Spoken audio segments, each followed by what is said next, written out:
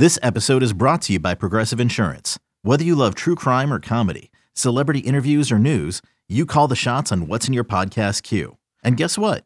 Now you can call them on your auto insurance too with the Name Your Price tool from Progressive. It works just the way it sounds. You tell Progressive how much you want to pay for car insurance, and they'll show you coverage options that fit your budget. Get your quote today at Progressive.com to join the over 28 million drivers who trust Progressive. Progressive Casualty Insurance Company and Affiliates. Price and coverage match limited by state law.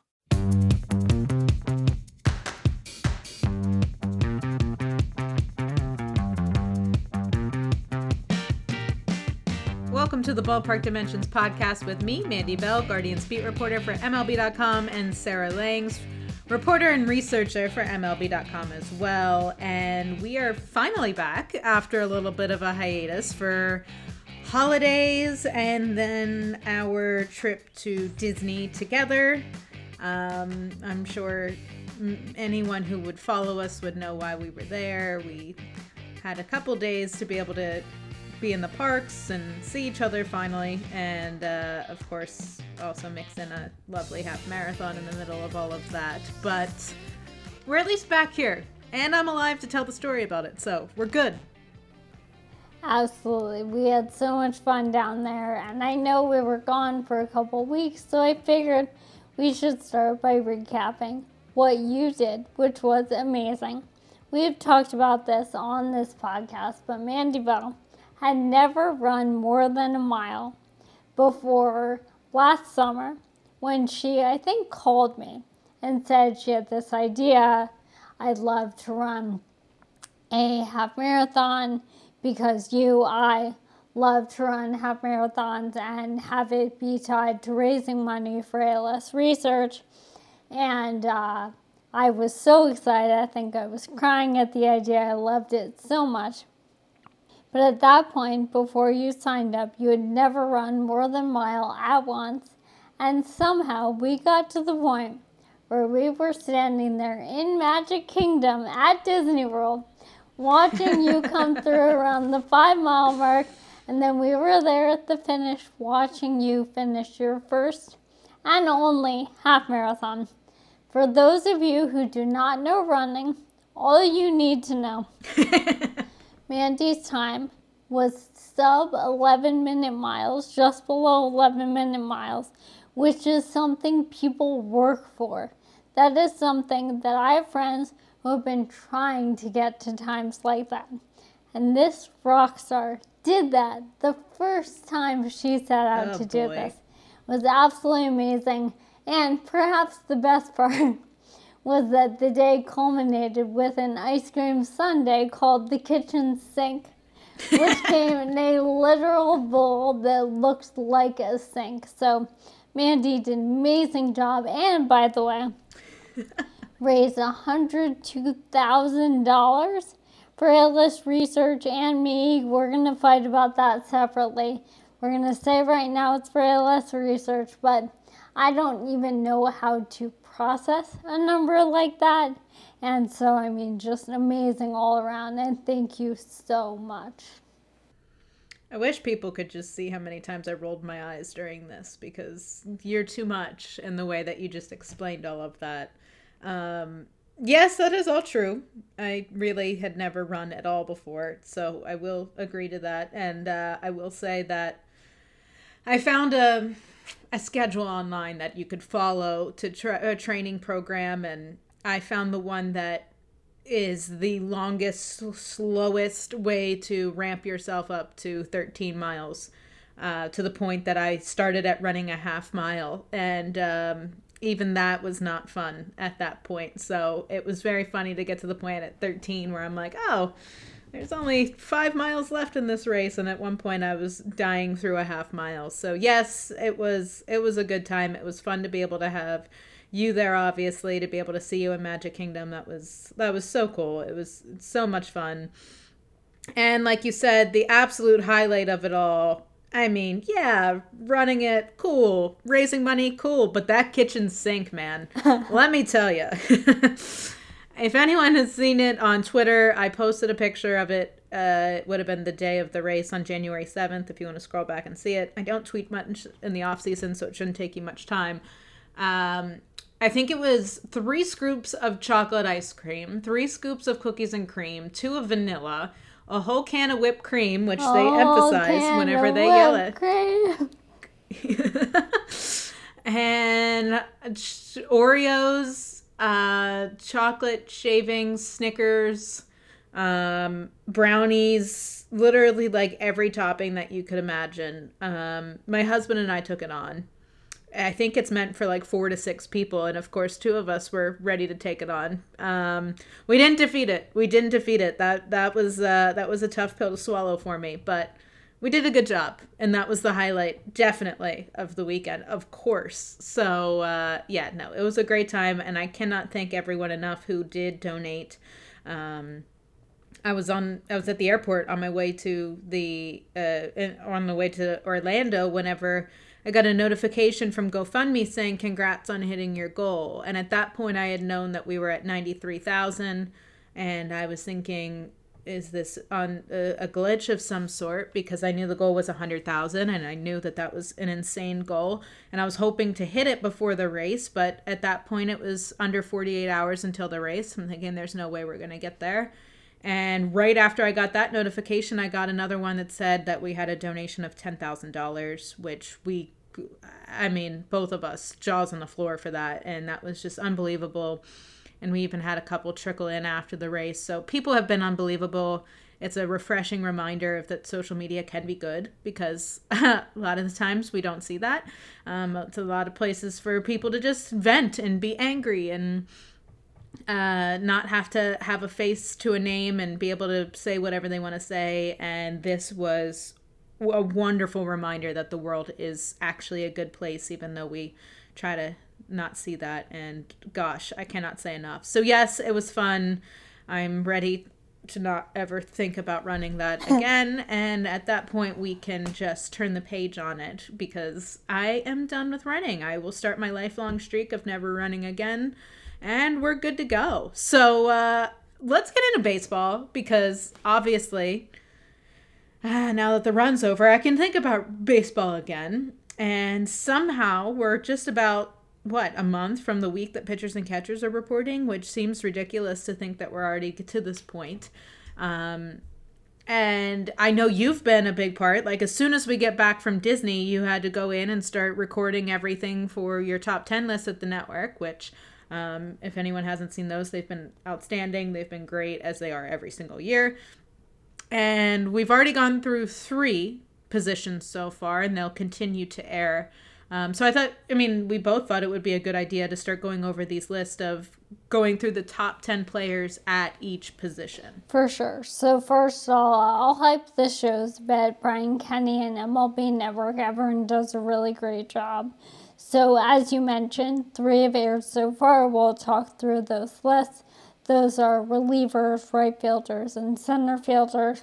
And then tonight, Tuesday, January 17th, left fielders will be airing. All of these are at 8 p.m. on MLB Network, 8 p.m. Eastern Time. Then tomorrow, on Wednesday the 18th, we'll have first baseman. And the next day we will have third baseman. And then we come back next week on the 25th. We'll have second baseman. The 26th we'll have shortstops. And then the week after that, on the 1st we'll have starting pitchers. And on the 2nd we'll have catchers. So I figure right now we can talk through what we've done so far. And we'll talk about left fielders. And then we'll leave the rest to talk about over the next few weeks as these kind of roll out. So we can sort of start with my list, and now my lists are not the official list. The way that it works is I'm on the SABR panel with Brian Kenny, Vince Gennaro, and Mike Petriello, who is, of course, very familiar to anyone listening to this podcast feed. So what we do is we put sort of a statistical bend on the idea of the list. So the overall end-all be-all list is the Shredder, which is a MLB Network created sort of calculation. I don't even know exactly how it works, but the Shredder considers, I believe, the last 2 years and the overall career for each player and puts together the top 10 list. And then the three of us and Brian Kenny put together our own personal list. We don't see the Shredder beforehand. We don't talk to each other about it beforehand. And then we go on TV and we talk about them, and I feel silly because I undervalue or overvalue someone, so it's a lot of fun. So we'll start with our relief pitchers.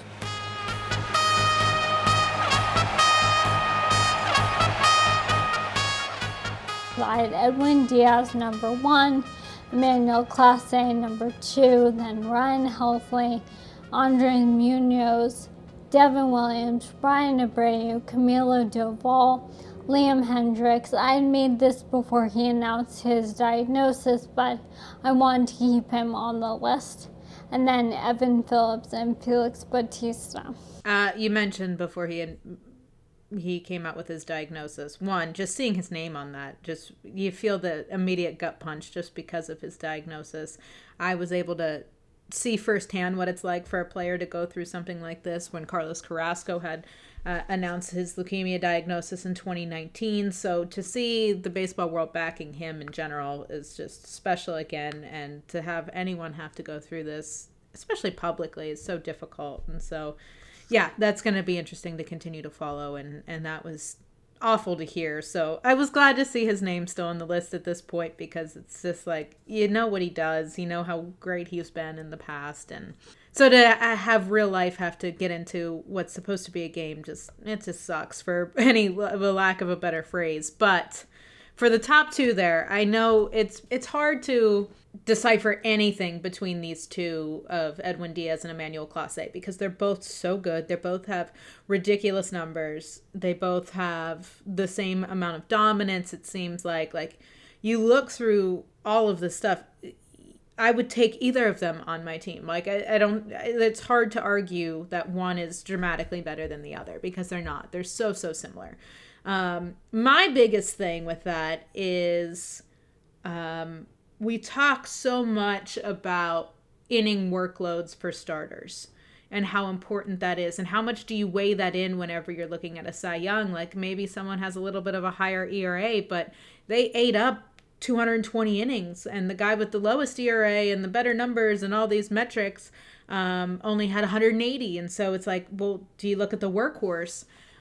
I also think that it's something to look at with Clase, and not just because I see him every day to understand just the dominance that he has and the impact that he has for the Guardians, but the fact that he had the most appearances in baseball, to have 77 appearances last year, to have by far the most number of saves last year with 42, I think that in my head would just weigh so heavily to have him be at that top of that list, because I watched how much Francona used and overused him because they needed him. I mean, this team had so many one-run wins, comeback wins. Everything was a grind. Everything that they won was a grind. And so the importance of Clase to be nearly perfect was tremendously high, and that's why they were like, okay, you've pitched the last 2 days, so what? You can go out for a third in a row. We need you. So that value would be so high in my head, which may bump it up. But you look at those numbers between Diaz and Clase, and they're so similar, and Diaz outweighs him in a handful of categories, so I can see how it goes back and forth. But that might be why Clase, at this point of the maturity that he's had in learning how to take the ball as frequently as possible, and get up to 72 innings or whatever he had, I think that was maybe the most impressive part of all of this. This was, as you're referring to, a really easy 1-2. For me, there was a big difference between 1 and 2, but even still, it was the two of them and then everybody else. And I liked the way you worded it with Clase, not about saves, but about volume, because I think one thing that fans often get mad about with these lists. And of course, these lists exist in part for fans to get mad and engaged, and it's great.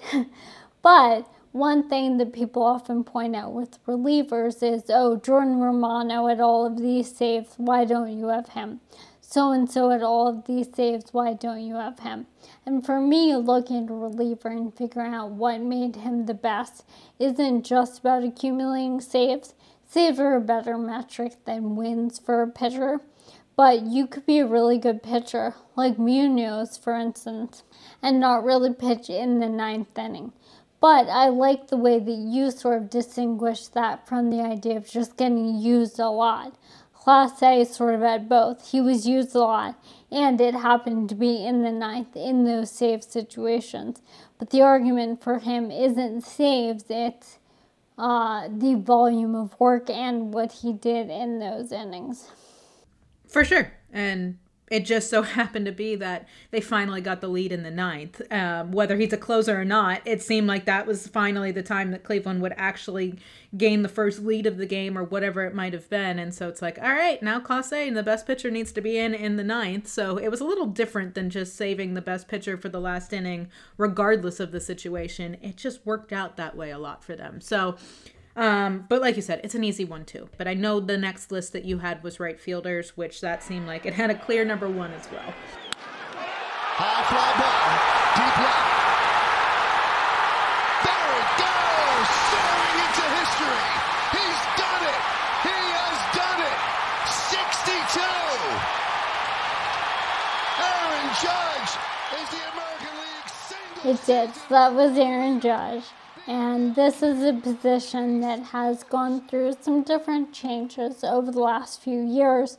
Juan Soto had been at this position for the last 2 years, but now he is, for the purposes of this, back in left field. And his teammate, Fernando Tatis Jr., at least for the purposes of this, was here. So when I read through the list, if you hear him, you're like, wait, he's a shortstop. Well, they got Xander Bogaerts, and this was where we were asked to rank him. So I have Judge number one, I have Bryce Harper number two, though as I talked about on the show, maybe, the idea of these lists is right now. So who are you expecting to have the best season moving forward?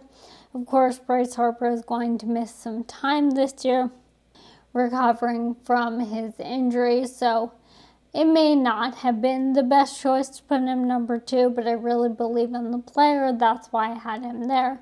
Mookie Betts at 3, Kyle Tucker at 4, followed by Ronald Acuna Jr., who I fully expect to be fully back to his Ronald Acuna Jr. self this year. And I fully expect him to be higher than 5th next year. But I just need to see him be back and do that first. Then Fernando Tatis Jr., Starling Marte, George Springer, and Teoscar Hernandez with Hunter Renfroe last. I mean, I really don't have much to add to this because I feel like I agree with most of it. The thing with me, like you sort of hit on with Harper, it's just how much will his injury impact him this year? How much will it impact him to come back in... what did they say? They were hoping by the All-Star break. I think we saw Todd Zolecki say that his prediction was June in one of his newsletters. And so it's just how much does that hurt him? How much does that set him back? How much will that make him feel like he needs to play catch up? Does that cause a domino effect of pressing and trying to make an impact in a shortened window? Or is it the Bryce Harper that we watched in the postseason that was just ridiculous at any moment, to the point that I know I've told this story and I said that I was watching a game last October and I'm talking on the phone with my parents and I was like, you might want to turn this game on because I'm pretty sure Harper's about to hit the home run. And my dad said, no, they're not. 2 balls, 2 strikes to Bryce Harper. Suarez delivers. Swing and a drive. Left field. It's deep. It's going. Yes! And it is gone! Yes! It is bedlam at the bank as Bryce And Harper. my TV, as I can hear in the background on the phone call, is about 8 seconds faster than my parents' stream. So I was not able to react when I saw it, and I did not want to blow anything. So I just waited for my dad to give it the, okay, you were right. And I was just like, yeah, I was. He just had this aura about him. And he was so important to that team and that run. I think that there's some question marks with him. So it might be difficult to have him as ranked as high as that. But I think he sort of earned that with the way that he was last year. So then we'll move to center field, which is led, again, by Mike Trout. And every year we kind of talk about how many more years does Mike Trout have being number one here. My answer is last year he became one of 4 guys to at least 40 homers playing fewer than 120 games in a season. So not until he proves otherwise. I mean, it's insane. So we have Mike Trout number 1. I have Julio Rodriguez number 2. I have Byron Buxton 3, Brandon Nimmo 4, Michael Harris the 2nd, Brian Reynolds, Luis Robert, Cedric Mullins, Dylan Carlson, and Chas McCormick. So, Michael Harris II and Julio Rodriguez were rookies of the year. They were so dynamic. They're both center fielders. We hadn't had that in a while. And they're also both really young. So I really love where this position is at. And one of my favorite stats, which relates to Trout, Julio, and Buxton, is guys who are in the 95th percentile or better in both hard hit rate and sprint speed. There were 3 guys to do that last year, and it was the 3 of them. So this is the archetype of an athletic, ideal center fielder. Yeah, I mean, Mike Trout, like you said, he earns it. It's not like it's just this guy who's been grandfathered in. It's not this guy who was the face of baseball at one point, so we just need to keep him going until he retires.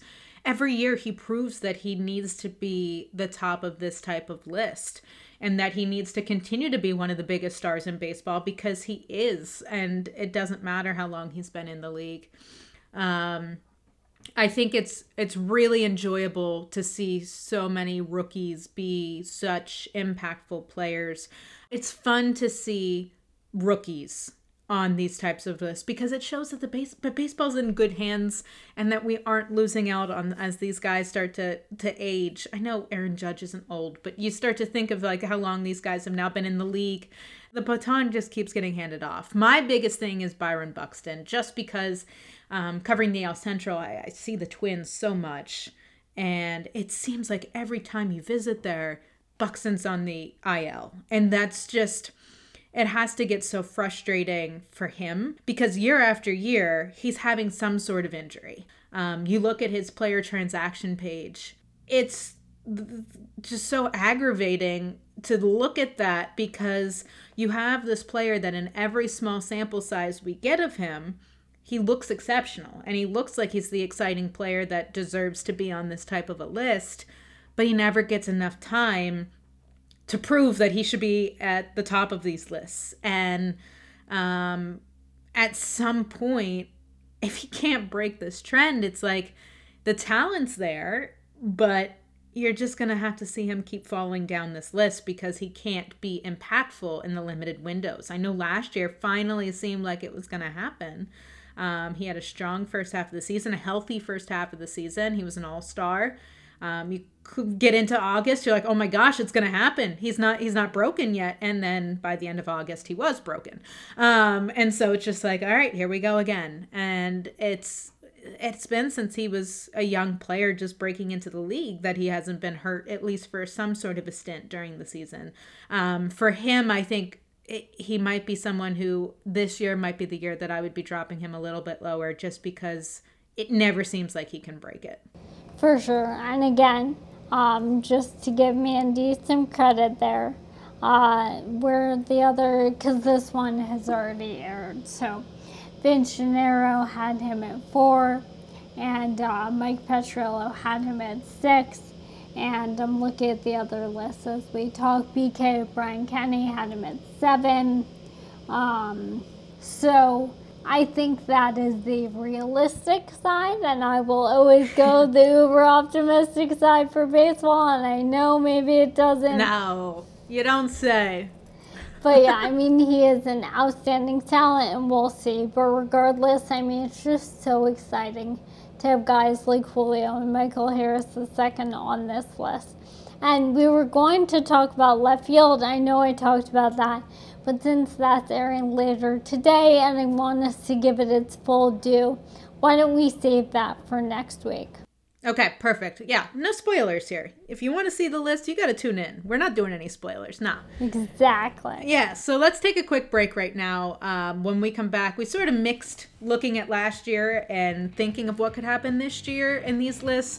Let's just get into full-on projections for next year when we come back.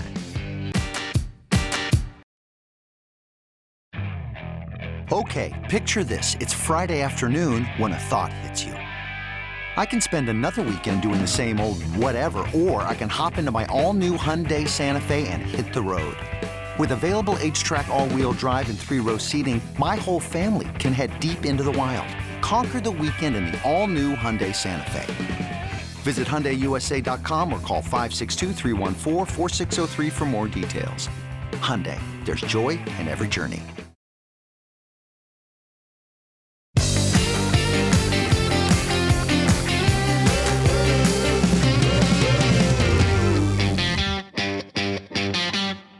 Welcome back to the Ballpark Dimensions podcast with me, Mandy Bell, Guardians beat reporter for MLB.com, and Sarah Langs, researcher and reporter for MLB.com, as well as I try to catch my breath here from taking a quick pit stop to get my groceries off the front porch and try to not waste as much time. Okay. And breathe. Good. 2023 projections, which 2023 still doesn't even sound right to me. I can't believe we're in the 2023 season. I know you had tweeted some of these out today, and I was intrigued by some of them. So I'll just let you go through what you have tweeted out so far, since obviously that's your own work. Well, I didn't really do anything here except type up what's already on Fangraphs, but Fangraphs has a few different projection systems. So I love Zips, which comes from Dan Szymborski, but those aren't all fully out there yet. But there's another projection system called Steamer, and those are all out there. So I was just kind of going through and looking at who the leaders might be. So if we look at the player who is projected for the most WAR as a hitter in 2023, it's Juan Soto at 7.1, just ahead of Aaron Judge at 6.9. And if you look at their stats to try to ascertain what the difference might be, Soto is projected for a 172 weighted runs created plus. That means he is projected to be 72% better than league average at the plate. Judge has a 163 WRC plus. That's 63% better. Both are outstanding. Judge is projected to slug a bit more than Soto, but Soto is projected to walk more and strike out less. Very similar, of course, but it is Soto ahead of Judge. But if you consider all of WAR, so not just as a batter, but overall, it's Shohei Ohtani who is projected to lead the way at 7.5 because he is projected for 3.1 WAR as a hitter and 4.4 as a pitcher. It'll never get old hearing what Shohei Ohtani can do. And I mean, he's just an enigma, and it's so fun to even be able to watch someone who can do what he does. So not surprising when you're able to collect as much WAR as he can do on both sides of the ball. Not surprising that he's projected to lead, because why wouldn't he if he's able to do all of that?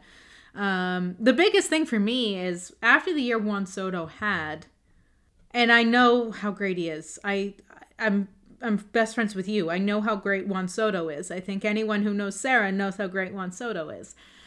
But to have the tremendous amount of optimism in these projections of him bouncing back from last year, and you have him over top of Aaron Judge, who's coming off one of the best years in baseball that we've seen, I thought that was cool. I thought that was a little bit of a mix-up. It's not as obvious as just going down from last year and seeing who the best guys were. And I obviously know that that's what all these calculations do. But I don't know if I'm buying into it right now, because I want to see Soto bounce back and see him right the ship a little bit before I buy into the fact that he could be, if we take out Ohtani's pitching WAR, he would be the leader as a hitter in WAR. But I like to see that the optimism's still there for one of the best players in the game that we've seen, and see him be that again after having a little bit of a struggle last year. For sure. And if you look at the underlying stats, his struggle year was still pretty good. There were only, I believe, 4 hitters who hit the ball harder on a per swing basis than Juan Soto last season.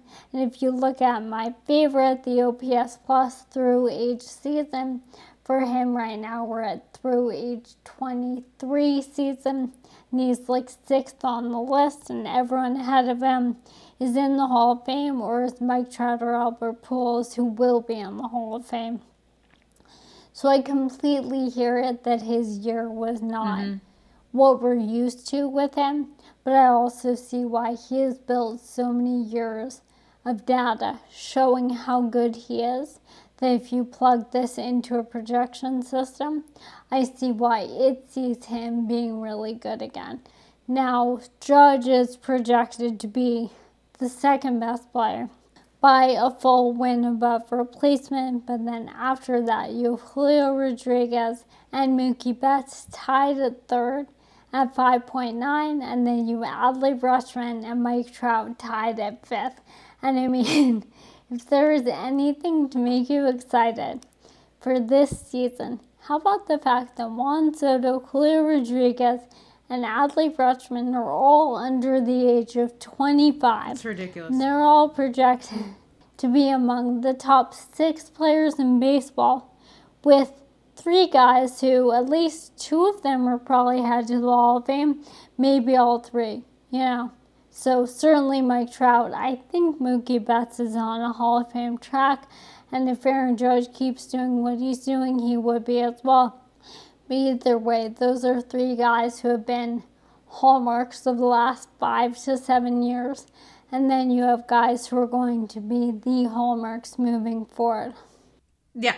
And I know that you also had projections for home runs as well, not just for WAR. So I can let you list out what Steamer had projected for those. Sure. So Judge is projected to lead at 44. And I will say, no projection system is ever going to say, hey, this guy's going to hit 62 home runs again. So Yankees fans should not be upset. Projection systems rarely say that a guy is going to hit many more than 45 home runs. Doesn't mean it won't happen, just has to do with the odds of it. So he's projected to lead at 44.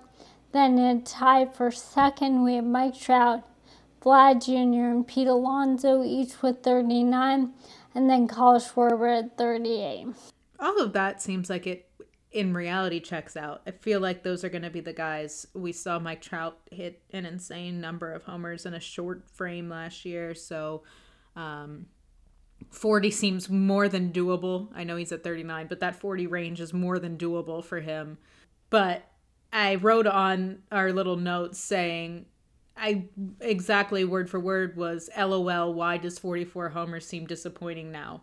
When you see a projection of 44 homers, it's like, man, this guy's going to have a good year. He's going to be at 44 homers. That would be awesome. That would be fun to watch. And after we got so spoiled last year, it seems like, and like you said, it's never going to say someone's going to hit 55, 65, whatever number of home runs. That's just not going to be the case.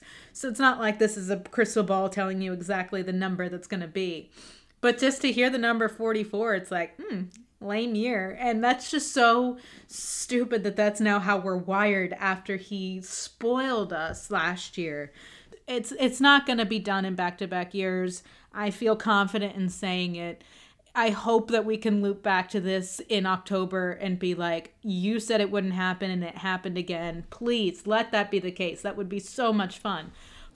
I agree 100%. And I hope we end up on freezing cold takes. Oh my gosh. You didn't believe in Aaron Judge. You didn't believe that Pete Alonso would hit 60. We'll see what happens. But either way, it's a great point that just our entire frame of reference changes when a guy has a season like that. So we can look at WAR for pitchers and see who's projected there. So Jacob deGrom is projected to lead in pitching WAR at 5.5, and then Corbin Burnes is next at 4.9, followed by Carlos Rodon at 4.5, and then we have Gerrit Cole and Shohei Ohtani tied to 4.4. I love this because I'll give a little preview of my top 10 list for starting pitcher, though that one isn't for a while. I was, as we say, the high man on Shohei Ohtani as a pitcher. I think he's going to be one of the certainly top 10 pitchers in baseball this year, but probably much higher. So very exciting to see him tied for 4th on this list. Yeah, and I think that, again, going into every single year, I'm excited to see what Ohtani can do and if he can get higher and if he can get better and figure out how to perfect both things. Because if he's perfected both things. But to get even better, to be among the elite, to be among the league leaders and all of that, I think every single year I'm ready for an enormous Ohtani season. I know you also had most projected strikeouts was something that you had listed, with Gerrit Cole leading the way of that with 249 projected strikeouts.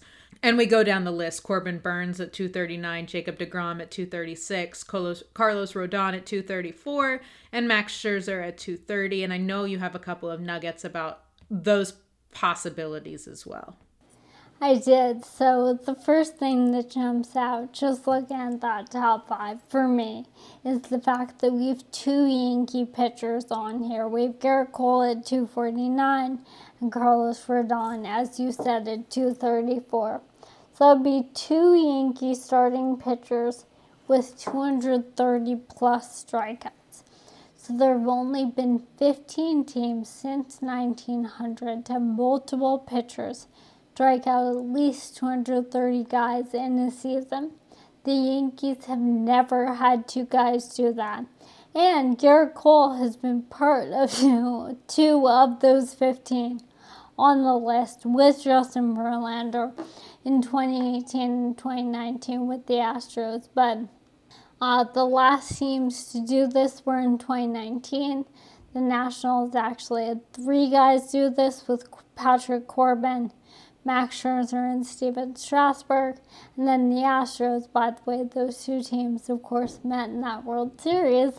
The Astros had Cole and Verlander. But we've seen this happen a couple times in the 2010s, couple times since 2000, and everything else is really in that 60s, 70s, 80s era. So be pretty cool to see the Yankees do something they've never done before.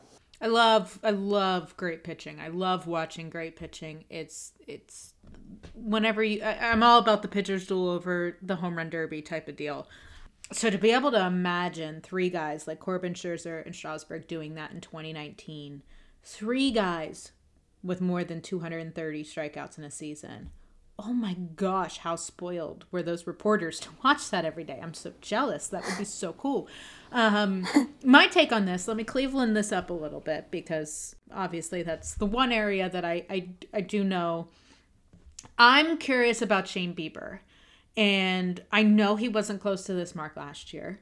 I'm wondering if he can get the velocity back that he lost. If he could somehow get back into this realm, because the last 2 seasons his velocity has dipped. In 2021 he had right shoulder problems that caused him to miss most of the season.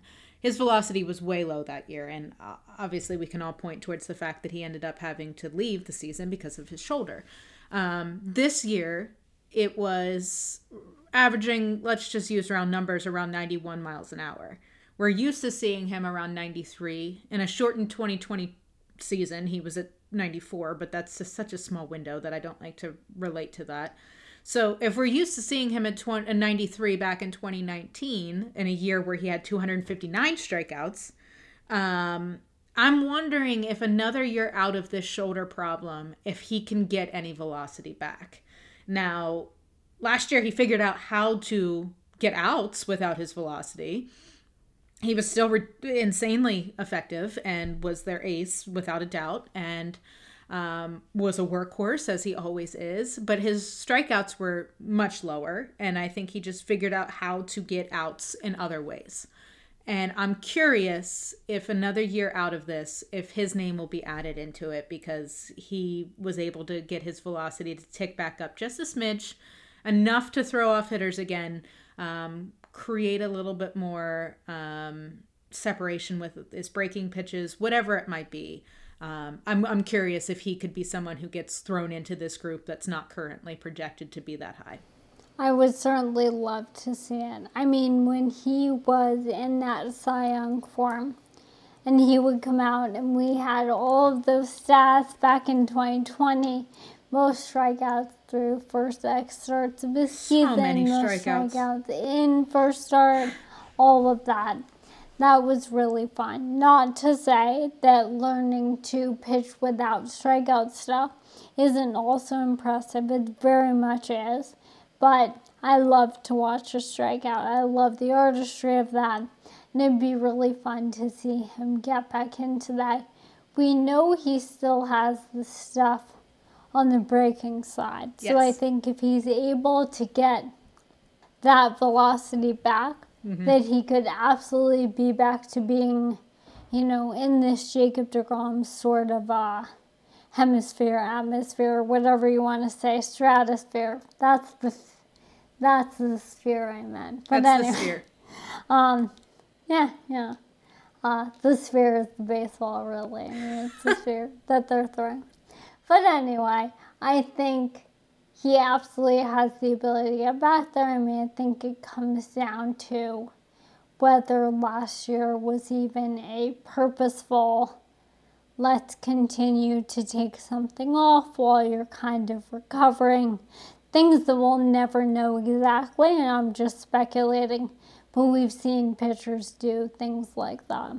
I think he's just ready to be done getting asked about his velocity. So if he went up a tick or two, Yes. He will be so pleased because he is tired of being asked about it. He's answered 1,000 times. I don't know. Okay. We think that they know more than what they let on. They never want to reveal everything because what's the point of that? Your competition hears all of it. But I think he would just be very relieved to not have to answer that again. But we'll take a quick break right now. We'll throw to our favorite things in baseball when we get back, and we'll keep those short and sweet, and then we'll be out of here for our first podcast back since the holidays, which has been fun. So stay with us. With threats to our nation waiting around every corner, adaptability is more important than ever. When conditions change without notice, quick strategic thinking is crucial. And with obstacles consistently impending, determination is essential in overcoming them. It's this willingness, decisiveness, and resilience that sets Marines apart. With our fighting spirit, we don't just fight battles, we win them. Marines are the constant our nation counts on to fight the unknown. And through adaptable problem solving, we do just that. Learn more at Marines.com.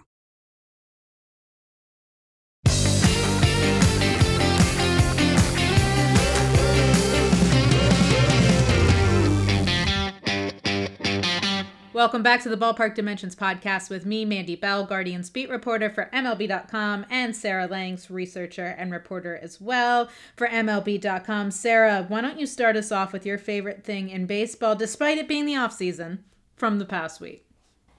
There are always favorite things. By the way, I will take this moment to plug that the Lidom final series is going on right now.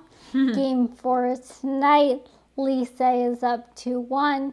That's not my favorite thing, but just to show there's always baseball going on. You can watch 6:30 p.m. Eastern on MLB.tv.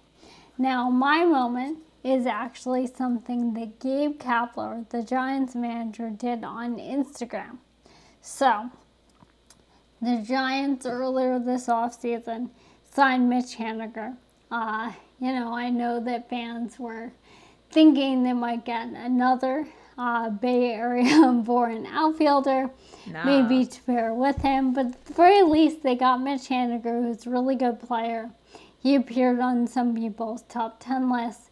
And Gabe Kapler, who is certainly one of the, would you say he's one of the more progressive managers? I don't mean politically. I would just say he interacts with social media more than most MLB managers.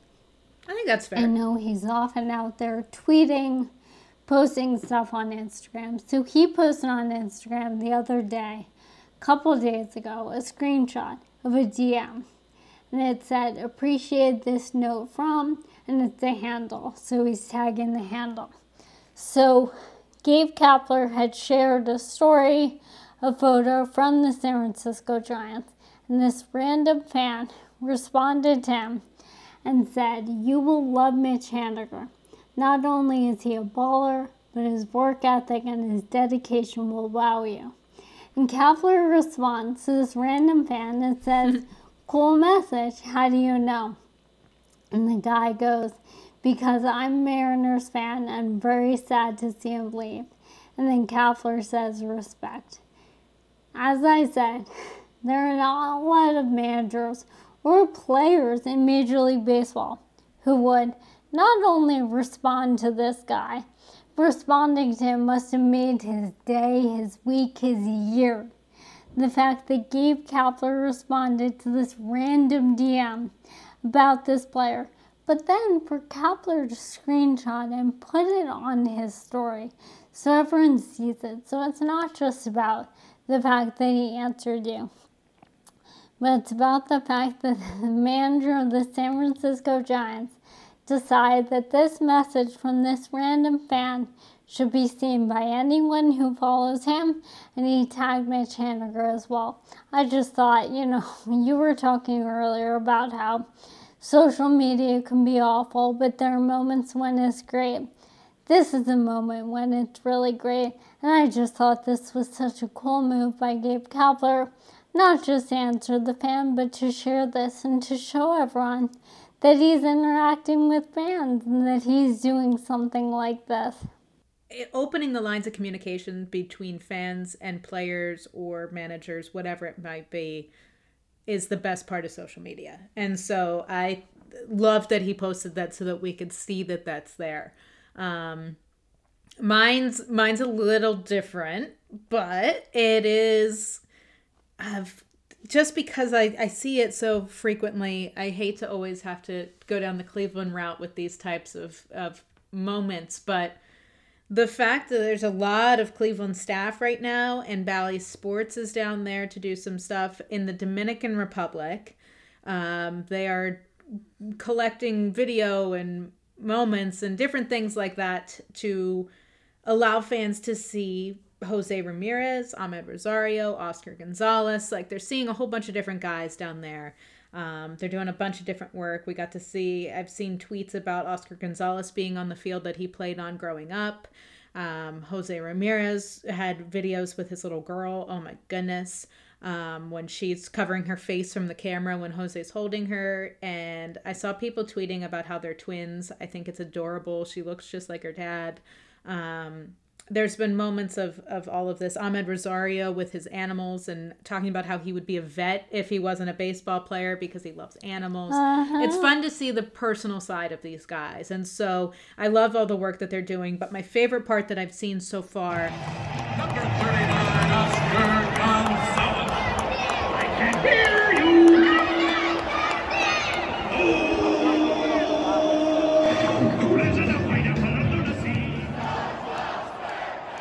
If you guys remember, Oscar Gonzalez was SpongeBob SquarePants this year because of his theme song, the theme song from that when he would do his walk-up music, became a huge thing in the postseason, obviously more of a national stage. Everyone was talking about SpongeBob.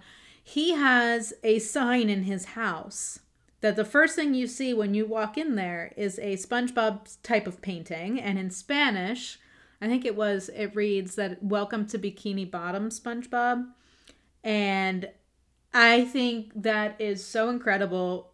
And I think I should probably out myself a little bit to explain why I think it's so incredible. I was SpongeBob's biggest fan growing up. I promise you. My entire bedroom was SpongeBob.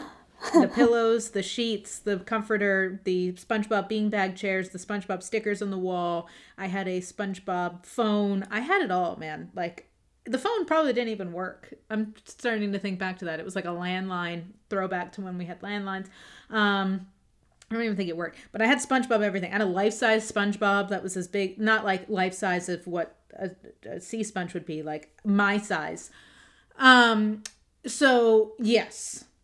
SpongeBob hits home to me. I've never been happier than when I was able to use Patchy the Pirate in a lead this year. So thank you, Oscar, for granting me that. But I thought that was hilarious that he had that sign in his in his house. I saw that. It's so good. And I love that it's in Spanish. Like, it's really his. You know, it's not. I know. It's not that this has been pushed onto him or anything like that. This is truly his. Another thing that I love, you referred to it, but with all of this content, if you love dogs, go to the Guardian's Twitter. You made reference to Rosario and his animals. There's one photo of his dog named Blue, where he is staring into the camera like, help me, why am I here? I promise the dog is fine, but you know that look. So really fun content. I've seen bits and pieces of what they've been tweeting out. It's really, really cool. So highly recommend. Proof that baseball can still be fun in the off season. I think that'll do it for this week's podcast. We're glad to be back. And now don't miss an episode by subscribing on Apple Podcasts, Spotify, or wherever you get your podcasts. If you're enjoying this show or you have any suggestions for us at all, please leave us a rating and a review. Thank you, as always, for listening to the Ballpark Dimensions podcast, and we'll see you next week.